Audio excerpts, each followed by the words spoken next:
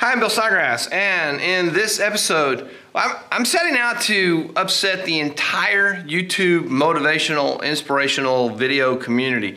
We're going to say that you don't have to write down your goals. So first off, welcome to the episode. If you are listening to the podcast, you go over to youtube.com/Bill Snodgrass for the video version of this episode and lots of other video content. If you're watching the video, down in the description section are links to the podcasts. Go ahead and hit the like button, subscribe to the channel, sign up for notifications, do all that stuff now, because I might make you so mad that you just, quit in the middle of this video. Because I'm saying you don't always have to write down your goals. Now, we talk about in the success model, we say you have your mission, and then you have your goals, and your goals are simple, measurable, attainable, and compatible, and you always know when you have achieved your goal, and your goal is to wave at 10 people, and you've done 8, you've come up short. And you need to do 2 more because you have a goal, and the goal defines the actions, and the plan is informed by your goals. And in this video, I'm saying, maybe you don't have to write your goals down. Now, how can I possibly say that after all this in the last 3 seasons before this one? That you don't have to write down your goals. This is why. I'm going to argue that if you understand your mission, if you understand your purpose, if you understand whatever it is that you're actually trying to do, there are occasions where that is enough. Mind blown, right? Listen, here you go. Let's say customer service is part of your mission, and part of customer service is being nice to people. Or let's say that you have sort of a ministry sort of mission where demonstrating love is part of your mission. So you have a mission and you understand it, and you're walking down the street and someone waves at you.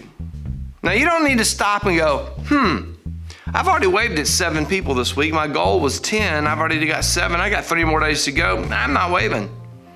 Because that goes against your mission. Your mission includes being nice to people, and waving at people is nice. So why would you have to write down 11 or 7 or 23? I'm going to wave back 23 times this week. That is not necessary. If you know that your goal has something to do with fitness and health and diet and exercise and wellness and all of that, and you can remember what you've eaten through the course of the day, when it comes to like 8 o'clock at night and you're looking at that chocolate cake or the apple, and you know that your mission is to be healthy, you don't necessarily have to say, my goal today was 4 pieces of fruit. You can just look at it and know that this is a healthier decision. Your mission is enough to inform your action. Because you understand what your mission is, your action naturally follows. I go back to that mission a lot because if you don't know what you're trying to accomplish, you won't accomplish it. If you set out to accomplish nothing, that's what you'll do. Now, there is a fuzzy line between the missions and the goals and objectives and plans and actions and action steps and equipment that you need. All those things kind of blend together in a continuum. But if you understand what that mission is, part of your mission is being nice to people, then you don't need a goal that says, I'm going to wave to 11 people this week. Let whatever it is you're trying to do be so strong and so well understood that on a situational basis you can think, how does my mission apply to this situation right now? And then the next situation that comes along, the same thing. How does my mission apply to that?